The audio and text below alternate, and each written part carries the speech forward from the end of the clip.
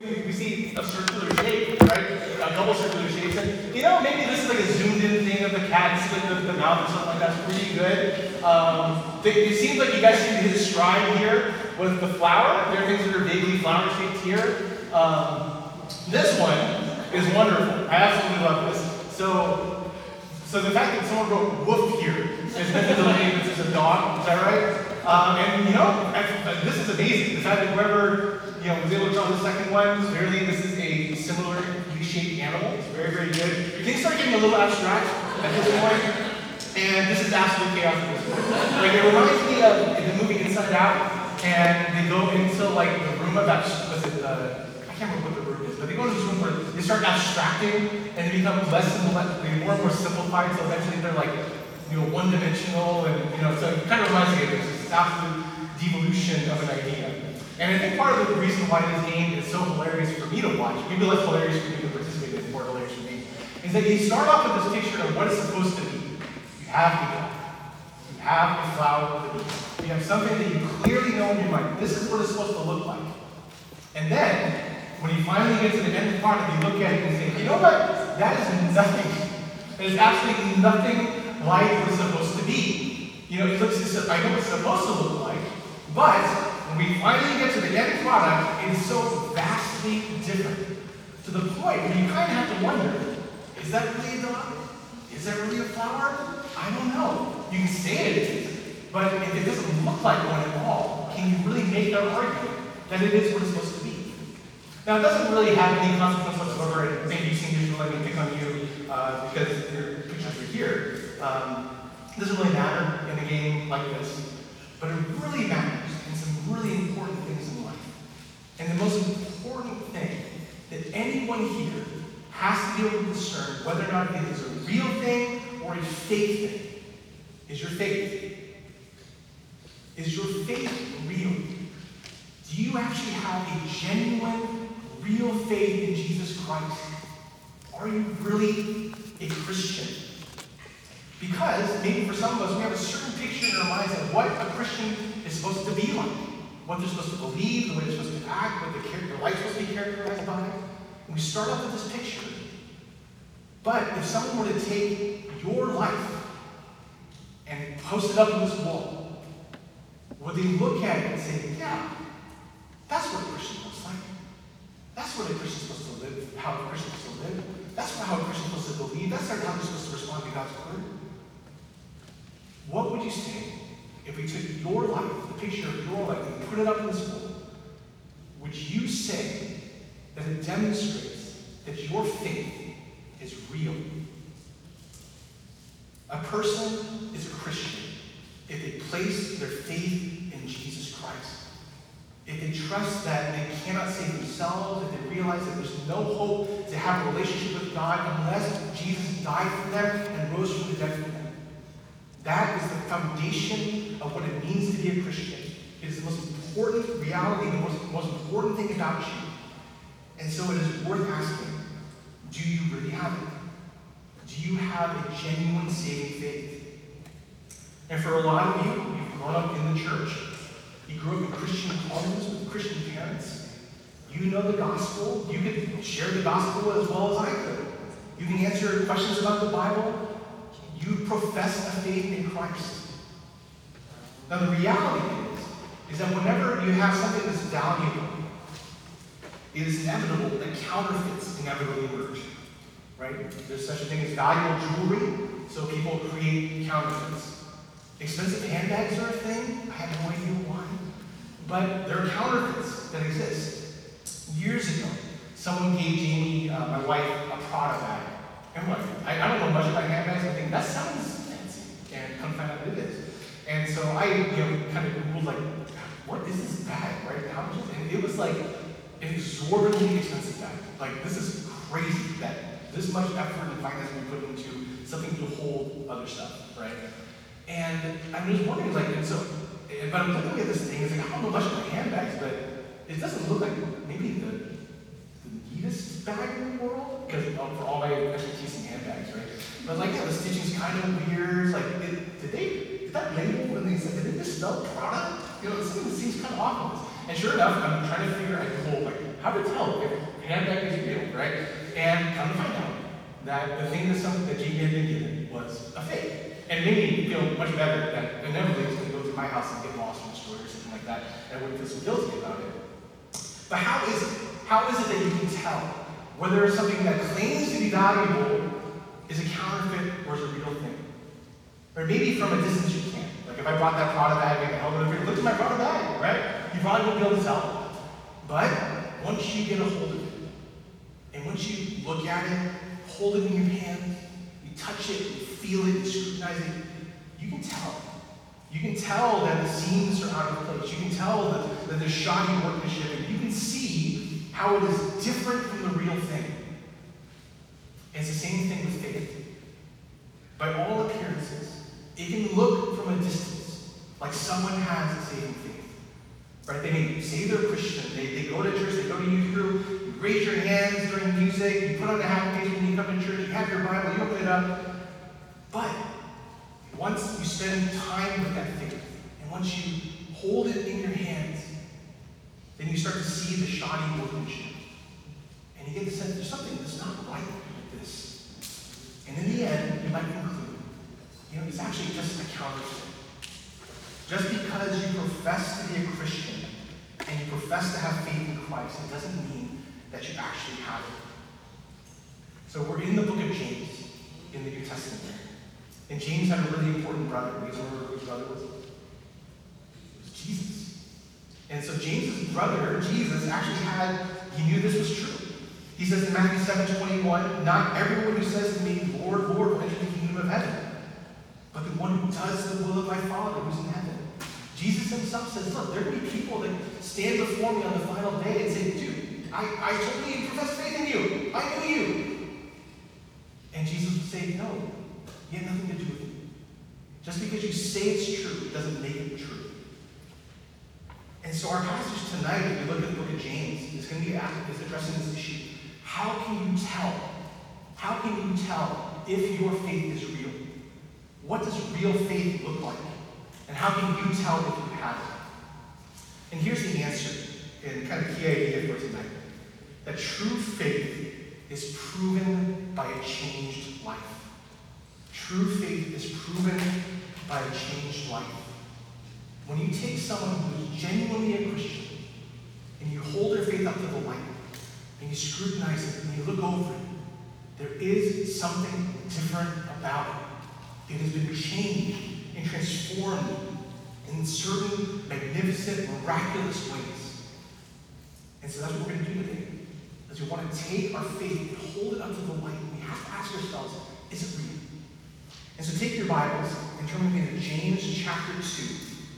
We're looking at verses 14 to 26. James chapter 2, verses 14 to 26. Let me read God's word. So what good is it, my brothers, if someone says he has faith but does not have works? Can that faith save him? If a brother or sister is poorly clothed and lacking in daily food, and one of you says to them, go in peace, be warmed and filled, without giving them the things needed for the body, what good is that? So also faith by itself, if it does not have works, is dead. But someone will say, you have faith, and I have works. Show me your faith apart from your works, and I will show you my faith by my works. You believe that God is one, you do well. Even the demons believe and shudder. Do you want to be shown, you foolish person, that faith apart from works is useless? Was not Abraham, our father, justified by works when he offered up his son Isaac on the altar? You see that faith was acting along with his works, and faith was completed by his works. And the scripture was fulfilled that says Abraham believed God and was counted to him as righteousness. And he was called a friend of God. You see that a person is justified by works and not by faith alone. And in the same way, was not also Rahab the prostitute justified by works when she received the messengers and sent them out by another way? For as the body apart from the spirit is dead, so also faith apart from works is dead. This is God's word. Let me pray for us as we begin into this. God, I pray that you would help us tonight as we tackle a really challenging and important passage. There is nothing more critical than to discern whether or not we are in faith, whether or not Jesus is our Lord or whether or not we have salvation in him. So God, I pray that by your grace, you would help us to have eyes to see our own lives the way that you do. You see us truly and rightly down into the deepest core of who we are. You really know who we are. And so we ask that you would give us discernment to see ourselves the same way that you see us. And so God, I pray that for those here tonight that are maybe going to approach this passage with trepidation and confusion and maybe even a little bit of nervousness, I pray, Father, that more so than just seeing their faith, that they would see Christ more clearly. But they see that he is their answer, the one they must look to. And would you be gracious to show us his glory and his beauty tonight? In Christ's name we pray. Amen. So, as we get into this, I think that this passage potentially has potential to be one of the more confusing and challenging passages for us to study. This is a really, really hard passage. And for a number of reasons. One is I think it's going to force us to keep some really big ideas in balance. And it's going to force you to think about the ways that you are prone to being imbalanced. My wife is a PT, and she's been helping some of our kids do some PT work to kind of strengthen certain parts of their bodies because they're got aches and pains, and it's just the benefit of having a physical therapist in the house. And so one of the things that my wife has prescribed to all of us, really, is some balancing exercise. Actually, everyone's standing for it. So we're going to do some very basic heel raises. Okay, so Angelic is a PT, she knows what's up here. All right, so you're going to stand on one leg, and what all you're going to do is you are going to lift up your heel on the foot, and you just pull up on your tippy toe on the one foot that you have on the floor, right?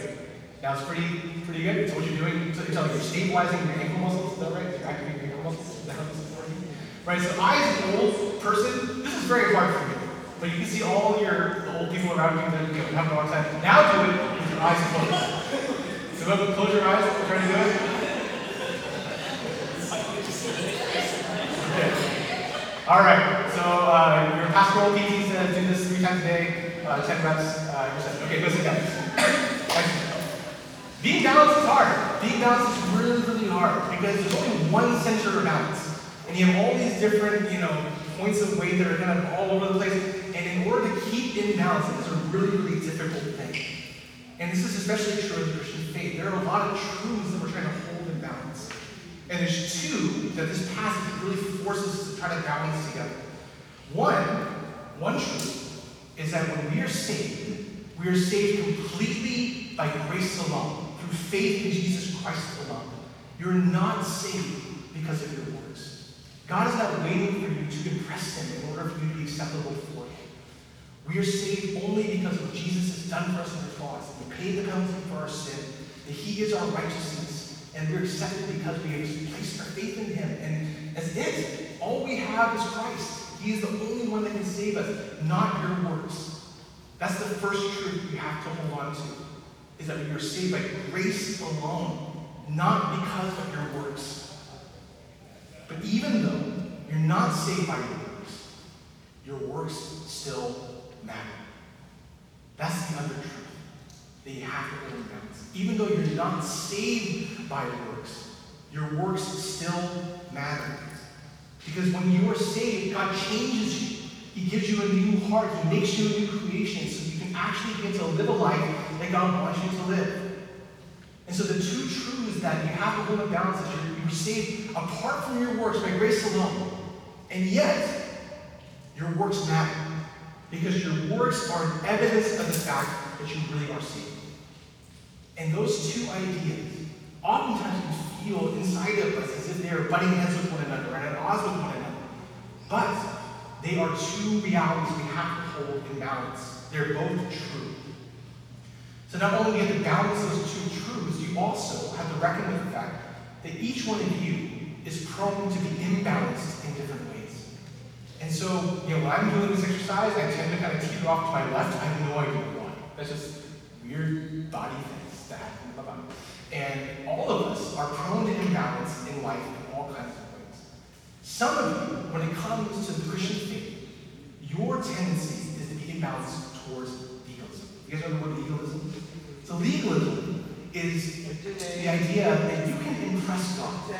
Is that you need to live a certain way in order for God to be happy with you. You need to keep doing things and making God happy. And it's all about your being and what you can do, how much more of your Bible you can read, how many more you can evangelize, how many more you can pray. That's all what you have to do. Yeah. Some of you are really prone to that, especially you high-performing, really ambitious people that are all about grades and getting the right college. You're all about what you can do. And then there's some of them who are not so much given to legalism. You are given to what we would call licentiousness. I know, I tried to find another word with an L, right? But licentiousness is a little fancy. It just means like, you kind of just do whatever you want to do. You know, so it's not, you're not so much worried about, oh, what do I need to do? You're trying to figure out how little can I do? What can I get away with? You know, it's like, okay, well, we're saved by grace, and so God loves you no matter what, so does it really matter if I lie a little bit? Does it really matter if I should disrespect my parents? Does it really matter if I lust after that person in my heart? Like, whatever. I'm saved by grace. It's not that big of a deal. You are licentious. You are giving into these things. You don't care at all about righteousness and holiness and whether or not God is pleased with your life because of what you're doing. And some of you are like that. That is where you are imbalanced. And so for those of you who are prone to legalism, you need to be encouraged by grace and the freedom of the gospel. For those of you who are given to licentiousness, you need to be reminded, no, your works matter. God saved you so he can change you, so you can live a life that is pleasing to him. One of the complicating things about this passage is that it's going to land on some of you very differently. James is going to cause you to look at your life. He's going to tell you need to evaluate how you live. And it should shed light, honestly, on whether or not you're really a Christian. And there's going to be a whole spectrum of the ways that you all will feel about this.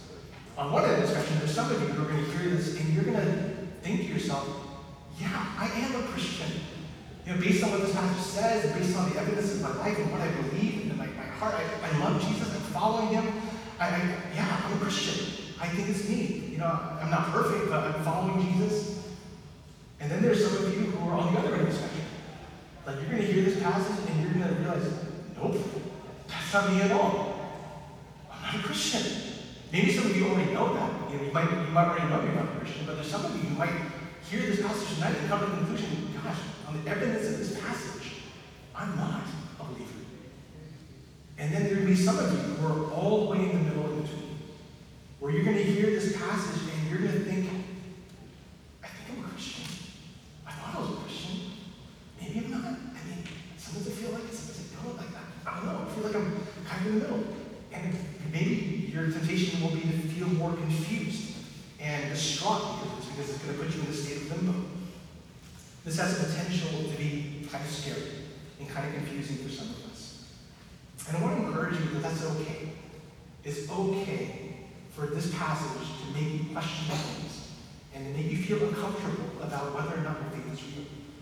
2 Corinthians 13, Paul tells us that we're told to examine ourselves to see if we're in the faith. We can't take it for granted. We have to know, is my faith real? There is no other more important issue in life. So at the end of this, I don't want to just leave you in a state of confusion. I want to give you something tangible to hold on to. Where would you go, right, if you feel confused? And so we're going to hopefully handle that at the end of it. But for right now, we're going to walk through this passage. And James is going to just give us two things to discuss. He's going to look at false faith described and true faith displayed. Get false faith described, and then we'll see true faith displayed. So let's look at this description of false faith. And we'll start at verse 14. So James says, what good is it, my brothers, if someone says he has faith, but does not have works? Can that faith save him? So James is talking about a certain kind of faith. He says that faith. And it's a faith that doesn't have works. Meaning, this person says they have faith in Jesus, they say they're a Christian, but their life doesn't actually seem to demonstrate any difference at all. There's no change. There's no difference. And James asks, literally, what profit is it? What good is it? What benefit is there? What help is there if you say you have this kind of faith, but it has no works to come along with it? If there's no difference in your life, can this kind of faith that has no works at all, can that kind of faith save him? And the answer is no, because it proves that it's not a real faith at all. If you say you have faith, but your life doesn't display any change or any evidence of that faith, then it means that your faith is not real. your works, your changed life, they are evidence of the fact that you have changed heart, that God has really made a difference, that you really believe the gospel. Now, this is different from saying that you are saved because of a changed life. It is so important. You have to get this order right. You cannot get this backwards. And the difference is between life and legalism. You don't change your life so that you have faith and you get saved.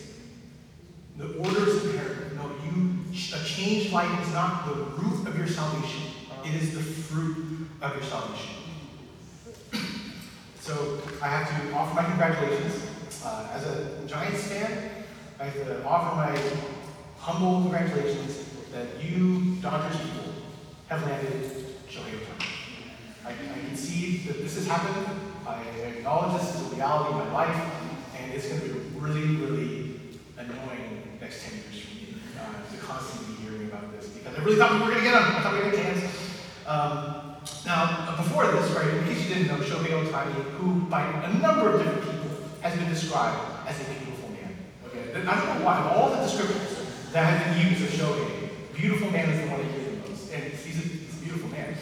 So Shohei, right, is the best baseball player in the world, right, and he's a generational kind of player. Was previously playing for both San Antonio teams, and so it's a big deal when he became a free agent. Where was he going to go? Everyone wanted him, right, and he ended up landing, to my great chagrin and my eternal torment, he landed here in Los Angeles with the Dodgers. Congratulations. Now, when did he become a Dodger? At what point did he become a Dodger? When he signed the contract, right? So there's a legal moment where there's a piece of paper in front of him that says he's going to make, I don't know, $18 billion or whatever the number was, and he signs his name at the bottom of it, he signs the contract, and from that moment on, he is a Dodger. He's under contract. How do you know? Like, when you actually go watch a game that will now cost you like $1,000 to go see, because it's impossible.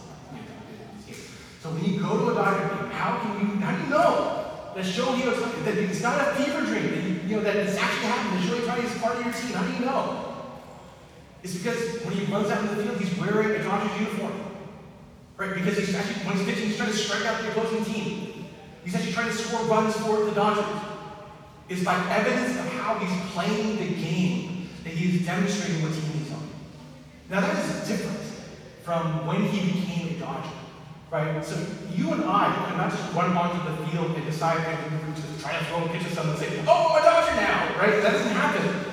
You have to sign the contract first in order to be a Dodger. But evidence comes when you actually watch him play. The order is imperative. So if you profess to be a Christian, if you profess to have signed a contract, and yet when you actually step out onto the field and you seem to be playing for a different team, what is it supposed to say about whether or not you actually signed that contract? Whether or not your faith is real or if it's a fake? So James offers a sort of case study to demonstrate how this works out. One of the biggest areas of life where our faith should lead to change and transformation is in how we treat other people. So up to this point in the letter, James has been focusing a lot on favoritism, on failing to love people. So it makes sense to use that as a test case. So think about for your life. Does your treatment of people demonstrate that you really are a Christian? Look at James 2:15. So if a brother or sister is poorly clothed and lacking in daily food, one of you says to them, "Go in peace, be warmed and filled," without giving them the things needed for the body, what good is that? So also faith by itself, if it does not have works, is dead. So James is describing a situation where your Christian friend, your Christian buddy, is in severe need. They're poorly clothed, right? That means that they don't even have the basic clothes they need for whatever conditions they're in. They're lacking in daily food, so they're perpetually, habitually underfed. And so James says, you see this person, you see their need, and you say, "Go in peace, be warmed, and be filled." Now that feels like a really fancy thing to say. I think people would look at you kind of strange if you were to say something like that. But this is actually kind of a common way to speak in this time. This is a common biblical phrase. They've just been like saying, like, "See ya, peace out," that kind of thing. But to say to someone just to go in peace was more than just like, "Oh, have a nice day." It was to have shalom and have wholeness for everything in your life to go well. To be warmed and filled, have all your needs met. Like, that sounds great. What a wonderful thing to say to somebody. This person knows exactly what this person needs. They know how to say things in a beautiful, helpful, kind way. This is someone who must really, really love this person. This is clearly someone who has been changed by the gospel. But words are cheap. Because James says that these things are said without giving them the things they need for their life. This person says stuff, but they do nothing. And James asks a rhetorical question. What good is that? What good is it if you just say stuff and do nothing? So James uses relationships as a test case, but really, this should be true for all of life. When you place your faith in Christ, you're declaring that all of your life belongs to Him. That He is your King, He is your Lord, He is your Master, He is all of you. And so by evidence of your life, who is your King? Who is your Lord? Who is your Master? Is it Jesus or is it someone else? So James comes to this conclusion. He says, faith by itself, if it does not have works, is dead. So this supposed faith is just a sham. What appears on the surface to be vibrant and living and real is in fact nothing more than a rotting corpse. 8, 7. So guys, you say you're a Christian. You say you're Christian. You say that you love God. You say that you understand the love of God. What proof is there in your life? I got it. Just from James's experience, does the way you love people demonstrate that you have received the love of God? Does the way that you love people demonstrate that you love God? Does the way that you treat people demonstrate that your faith is alive or dead? James keeps hammering this. He says in verse 18, well, someone will say, you have faith, and I have works. Because this is a really difficult passage. I think this is what it boils down to. So James is talking to us. He's talking to his audience. He's telling them the difference between false faith and true faith. And then he introduces this imaginary objector. Okay, it's like the third part. He says it's someone. And someone doesn't like what James is saying. And he tries to assure these people with the supposed faith that they're really okay. So this objector is saying, okay, don't worry, James is crazy. Because, okay, there's two kinds of people in the world, okay? They're faith people. They're faith people. And all those people have to do is to believe, right? You grew up in the church, you prayed a prayer in Sunday school, you've been part of the church forever. You have faith, you believe. But James is a works guy. He has works. He's concerned about stuff like feeding the poor, living differently, but aren't you saved by grace? Aren't you a faith person? Don't your works have nothing to do with being Christian? Don't worry. You're saved by grace, by faith. Don't worry about your works. You'll be fine. And you have to feel the power of his argument because there's some truth in it. Because you are saved by grace. All you have to do is believe and you will be saved and you will inherit the kingdom of heaven. But at the same time, your works matter. The issue at hand is not what saves you. That's not what James is talking about. Christ saves you apart from your works. The issue is what proves that you are saved. In verse 18, James gets to the point. He says, show me your faith apart from your works, and I will show you my faith by my works. If you have true faith, it will always result in a changed life. James then gives this really striking illustration in verse 19. He says, you believe that God is one, you do well. Even the demons believe, and they shudder. When he says you believe that God is one, this is one of the core defining truths about Christianity, there's only one God. And James is saying, great, awesome, good job, you believe that. Even demons believe that. The most evil beings in the universe believe true things about God. Even demons have the same kind of faith. They understand the truth. They acknowledge the truth. They even believe that truth. But they don't love that truth. They know that God is one, and they hate God with all of their being. It says that they shudder. Like their response to the truth about God is loathing grumbling and resentment because they hate God and they hate the truth. I think there are a lot of people in this room that can tell me a lot of true things about God, a lot of true things about the Christian faith. It is not enough to just know what is true. You have to go beyond merely knowing the truth, because true faith loves the truth. True faith loves God, loves the reality of who God is. When you hear what God's word says about who God is, and how you ought to live and who you are, do you love it? I think one of the most concerning and the saddest things to see as a pastor and a friend, just as a Christian, is when the Word of God is taught, when you have the Word of God in front of you, when you have the Word of God sitting in your bed, on your nightstand at home, when it's on your phone.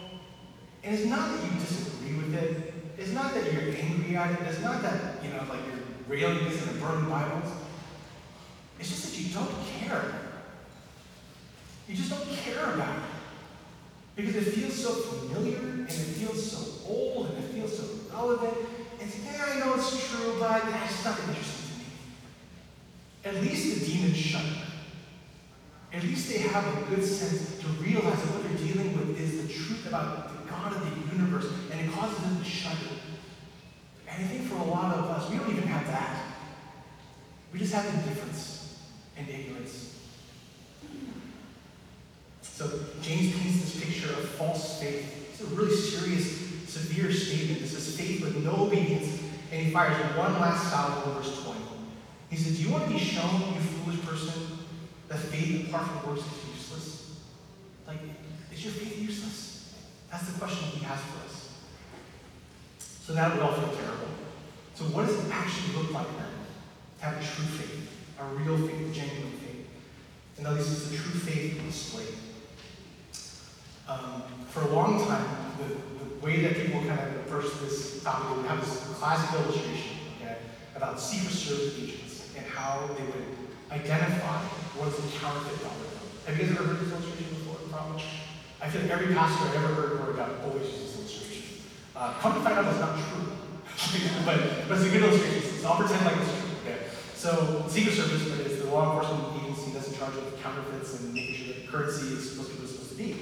And so how in the world do you know whether or not a bill is real? And the legend is that you can't study all the fakes. You can't study every possible way that a bill could be faked. There's too many. And so what you do is you study the real thing. You just look at a real bill long enough so that you know it so well that the moment you see something that is false and fake and phony, you can identify it right away. Say, that doesn't smell right, because I know the real thing. I couldn't find out that the actual don't do that, but I like the story. But I do think that applies to so much of life. That the better you know the real thing, the better you'll be to identify when the false thing comes along. And so for you, what does the real faith look like? James offers two different examples of true faith. He offers them to two people, Abraham and Rahab. And these are two totally different people. Abraham is like the father of the Jewish nation. He's like the hero, the absolute, the dopest, OG of the Jewish faith. There's no one they love, respect him more than this guy, okay? And then you have Rahab. And Rahab is a Gentile prostitute. And James is going to say, you know who demonstrated real faith? These two people. For these two extreme ends of life. And James is choosing these two people because he wants to see that no matter where this person is from, the test of true faith is always the same. It's a changed life. Look at verse 21. So was not Abraham our father justified by works when he offered up his son Isaac on the altar? You see that faith was active along with his works, and faith was completed by his works. And the scripture was fulfilled that says Abraham believed God, and it was counted to him as righteousness. And he was called a friend of God. And you see that a person is justified by works and not by faith alone. So James is talking about a story in the Old Testament in Genesis chapter 22. You guys remember this story? So God had promised that Abraham would receive a son. And that from that son, there was going to be a great nation that would bless the whole earth. And Abraham waited and waited and waited. For decades he waited for a son. And God finally gives him a son, and his name is Isaac. And he is Abraham's beloved son. And everything's looking great. Abraham's a great dad, Isaac's a great son, God's promises are looking good. Until one day, God commands Abraham to go up on the mountain and to offer a sacrifice. And Abraham obeys. But here's the twist. The sacrifice that Abraham was offered was his son. God told him, I want you to go and offer your only beloved son as a sacrifice. And Abraham obeys. He takes Isaac up on the mountain with him. He lays down the wood on the altar. He ties up his son. And he sets him on top of the wood. And the knife is raised in the air. And he's ready to obey God and slaughter his son. And God speaks to him. And God tells him, don't do it. Do not lay your hand on the boy or do anything to him. For now I know that you fear God, seeing that you have not withheld your son, your only son, from me. And God provides a ram instead. There's a ram stuck in a bush. It says, offer that ram as a sacrifice instead. And James looks back at this story. And he says, you want to know what true faith looks like? It's that. It's obedience to God. Even in the most extreme and craziest of circumstances, whatever it is that God asked you to do, you would do it. He was so confident in the promises of God that the book of Hebrews tells us that Abraham believed that God would actually raise his son from the dead. Because who in the right mind would kill their son? But Abraham's faith was such a strong faith. He said, no, even if I don't understand it, God has to have a way out of these things, so I'm going to obey, no matter how crazy it might be. That's the nature of true faith. That whatever it is that God asks of you, you will do it. Now, was Abraham saved because he obeyed? There are some people that have argued that from this passage, that because Abraham obeyed, that's when he was actually saved. But that's not what this passage teaches us. Works never save anyone. Abraham's obedience never saved him. His faith in God is what saved him. So when James is saying that we're justified by works, all he's saying is that our works prove that our faith is genuine. That's what he means. So that's Abraham. And that's may not be very helpful for you, because he seems like a pretty godly guy. But then James brings up another example, a completely different person. Rahab the prostitute. Look at verse 25. And in the same way was not also Rahab the prostitute justified by works when she received the messengers and sent them out by another way? For as the body apart from the spirit is dead, so also faith apart from works is dead. So do you guys know the story of Rahab? This is, way back in the Old Testament. So Joshua and the nation of Israel are about to enter into the promised land. And their first stop is Jericho. And so what they do is they send spies into the city, check it out, and they find themselves staying in the house of a woman named Rahab. Rahab is a woman. Rahab is a prostitute. And Rahab is a Canaanite, one of the sworn enemies of Israel. If there was anyone who was less likely to have faith in the true God of Israel, it would have been this woman. But somehow Rahab had heard of the true God.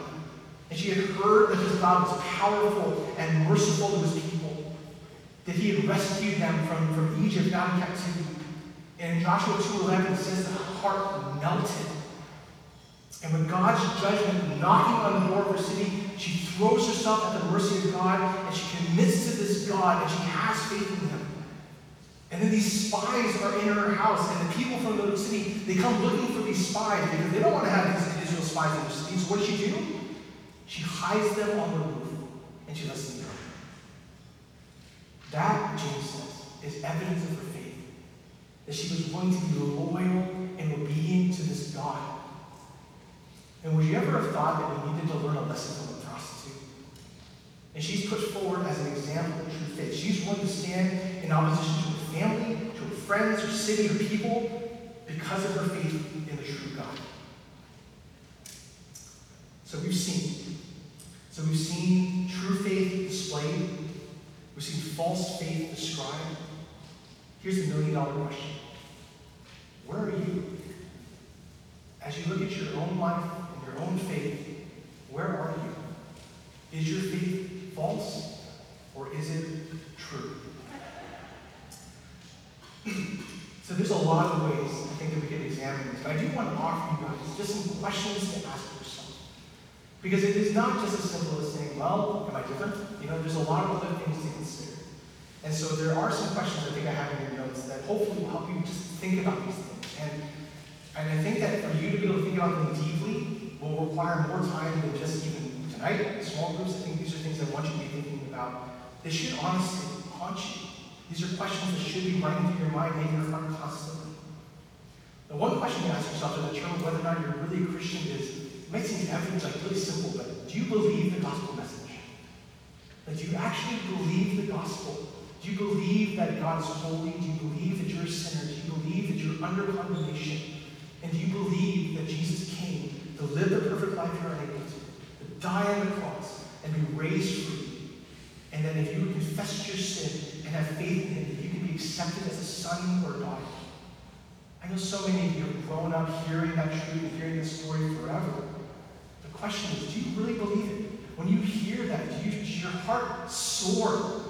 Do you find your head nodding along saying, yes, that is true, that is real, that's what's real about this world? Do you actually believe it? In your mind and in your heart, do you believe it? Another question to ask yourself, what is your attitude towards God and His Word?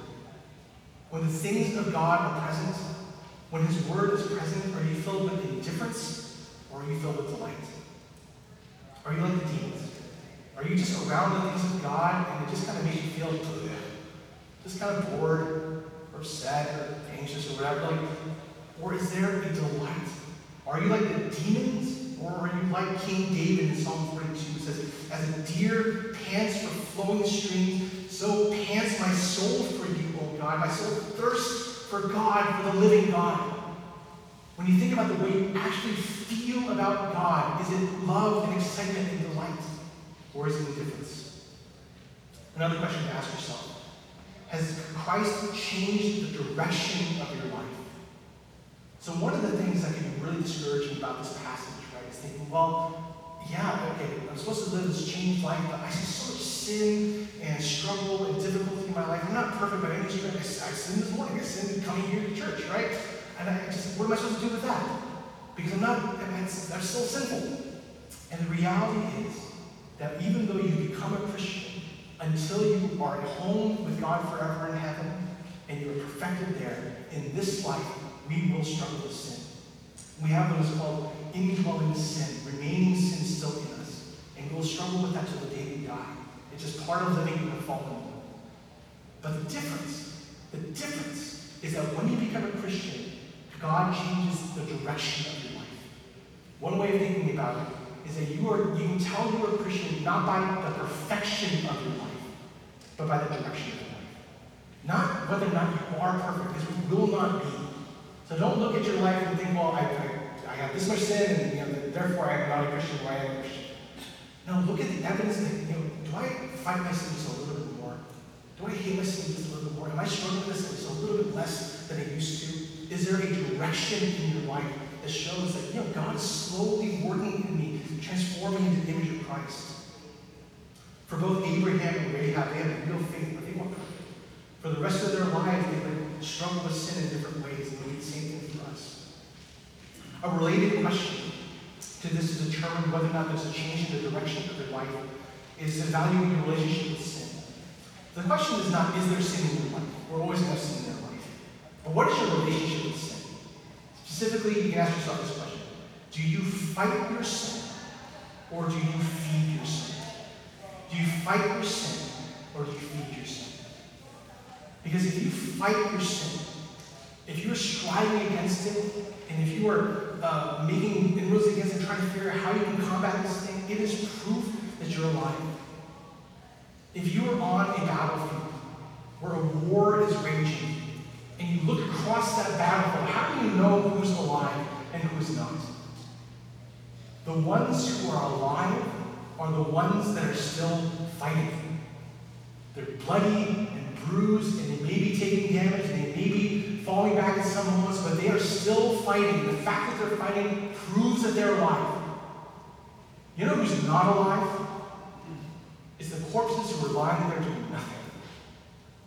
And so when you look at the sin in your life, are you actually fighting it? Or are you feeding it and giving into it constantly, not making and just making accommodations for it? Do you fight your sin, or do you feed your sin? Now, inevitably, we're going to fail. The question is, what do you do when you fail? Because Christians respond differently to the failure of sin. You might struggle with one option. You might experience remorse. You just feel bad about it. I can't believe I did that. It's so awful. Why did I do that again? Or you can feel resolution. Like, okay, I know it was bad. I'm going to do better next time. Okay, I don't need to tell anybody else I did this, that happened. Okay, this is a one-time thing. I'm going to figure it out. I'm just going to dream about more. It's going to do better. It's not going to happen again. I'll do better next time. And neither of those things by themselves are how Christians respond in failure. The right response is not just remorse, it's not just resolution, it's repentance. It's to come to God and say, God, have mercy on this. I can't earn your favor. I can't prove anything to you. I just need you to have mercy on me. I'm so sorry for offending you. Would you allow me to obey you more wholeheartedly? But forgive me, God. I am a sinner. You need to repent. Another question to ask yourself, are you trying to earn God's love, or are you living in response to God's love? Like, do you go through life and just think, okay, I just got to make God happy. And if I just do this a little bit better, if I just improve this a little bit, then God will finally be happy with me. And if that's the way you're living, then you're not understanding the truth of the gospel. But instead of living to earn God's love, we should be responding to God's love. That's the motivation for obedience. That God so loved us and so transformed us that now we can actually live the way He wants to. A number of years ago, Steph Curry was giving an interview, and he said this about his own career. He said, I have nothing left to prove. Right? I'll argue, yeah, the greatest three-point shooter the world's ever seen. And so I have nothing to prove. But I have a lot to accomplish. And there's a subtle difference there. That you don't have anything to prove to God that you are worthy or that you deserve His love. He's already done that for you in Christ. But at the same time, He's given you a lot to accomplish. He's created you for good works. And so out of God's love, you can now obey Him and live for Him. So where does that leave us? There are some people here who are true Christians. And as you look at your life, you think, yeah, I am trying to water Christ. Don't be embarrassed to say that about yourself. You think, I don't know if I am. If you think you're a Christian, that's great. Love that reality in your life that you are a Christian. You hear God's word humbly, you respond to it humbly, you grieve over your sin, you run to Christ as your Savior. And you're not perfect, but you're fighting your sin and pursuing Christ. But even though there are some Christians that are here, there are also some corpses. I don't know how many of you guys have ever been to a funeral before. And I don't think this is very common anymore, but at least in a lot of funerals I went to as a kid, they were open caskets. And so they would have the deceased person lying there in the casket, and it was just open so you could see that person's body in there. And one of the things that I always thought was so strange was that there was always a red light bulb that was shining above the casket and shining down on the body of the deceased person. And the reason for that is because they want to make this person look like they're alive. Because when you die, your blood stops flowing, and so your skin turns this kind of like sickly shaded green. And they don't want you to look like that in your final moments, here in this funeral home. So they shine this red light on to give you the sense that there's life. But it doesn't take long for anyone to realize that it's just a sham, that there's no life there. And that maybe you may be deceiving yourself into thinking that you're a Christian, but in reality you're not. That you've been in the church forever, you know all the right answers from the outside, everyone might think you're a Christian, but if you look at your own heart, you don't love God. You don't fight against your sin. You don't strive for holiness. You don't grieve over your sin. You're not repenting. You're not turning away from your sin and running to Christ. In fact, you might use the gospel of God's grace as an excuse for you to continue in sin and to continue to disobey and run away from God. And then there's some of you who feel unsure. You just don't know where you're at. Because it's all very overwhelming. You're not totally sure how to process all of it. And those may feel like three different kinds of people. I want to close with this, that there's some really good news. That for those three different kinds of people, those who know they're Christians, those who know they're not Christians, and for those who are unsure, the next step for each of you is the same. It is to look to Christ. Every person here, that is your next step. Jesus is the next step for you. If you're a Christian, Keep looking to Christ. Be amazed that he loves you and he died for you. Fight your sin, not to earn his favor, but because he loves you. If you don't think you're a Christian, I would plead with you to look to Christ and recognize that eternity hangs in the balance without him. And whatever it is that you're looking for in life, you are meant to fight it in Jesus. You are not too far for him. You can be saved. And if you're feeling as if you're in a place of uncertainty, look to Christ. Take your doubt and your certainty to Christ. Don't trust in how sure you are of anything or your ability to figure out or diagnose every facet of your heart. Trust that Christ's gospel is enough to overcome all of it. One of my favorite stories in the Gospel of Mark is the story of this father who comes to bring his son who's demon-possessed to Jesus, and he's just desperate to have Jesus help him. And Jesus asks him, what do you want me to do for you? Right? And the man says, if you can do anything, have compassion on us and help us. And you just hear this like wavering, if you can do anything, he says, I don't know. And Jesus says to him, if you can, all things are possible for one who believes. And then the father cries out, and this is, I feel like, my prayer every day. I believe. Help my unbelief. And that may be something. It's like, I do believe, but there's so much of my heart that feels like it doesn't believe. And I don't know where that is, God. But God, I believe. Help me in my unbelief. Take your confusion and your uncertainty to Christ. You guys realize this is a really heavy message to kind of process and a lot of things to think about. But one other thing that is really critical to discerning whether your faith is real is to include other people in the process. And so as we're talking about this in small groups, I hope that we're honest with one another. You know, if there are questions that we have and things that are difficult about this, that we're sharing with one another. I know your small group leaders are eager to talk to you about it. I would love to talk to you about it. But let's pray together and just examine our own faith together. God, we're so thankful for this passage. It is a hard, difficult, and sobering one. But I pray, Father, that my friends here would take stock of their lives and they would know whether or not their faith is real. There's nothing more important. There is no greater reality to be certain of. And so, God, I pray that for those who are in you, that have a genuine faith, that you would affirm it, strengthen it, that they would be excited about the faith that they have.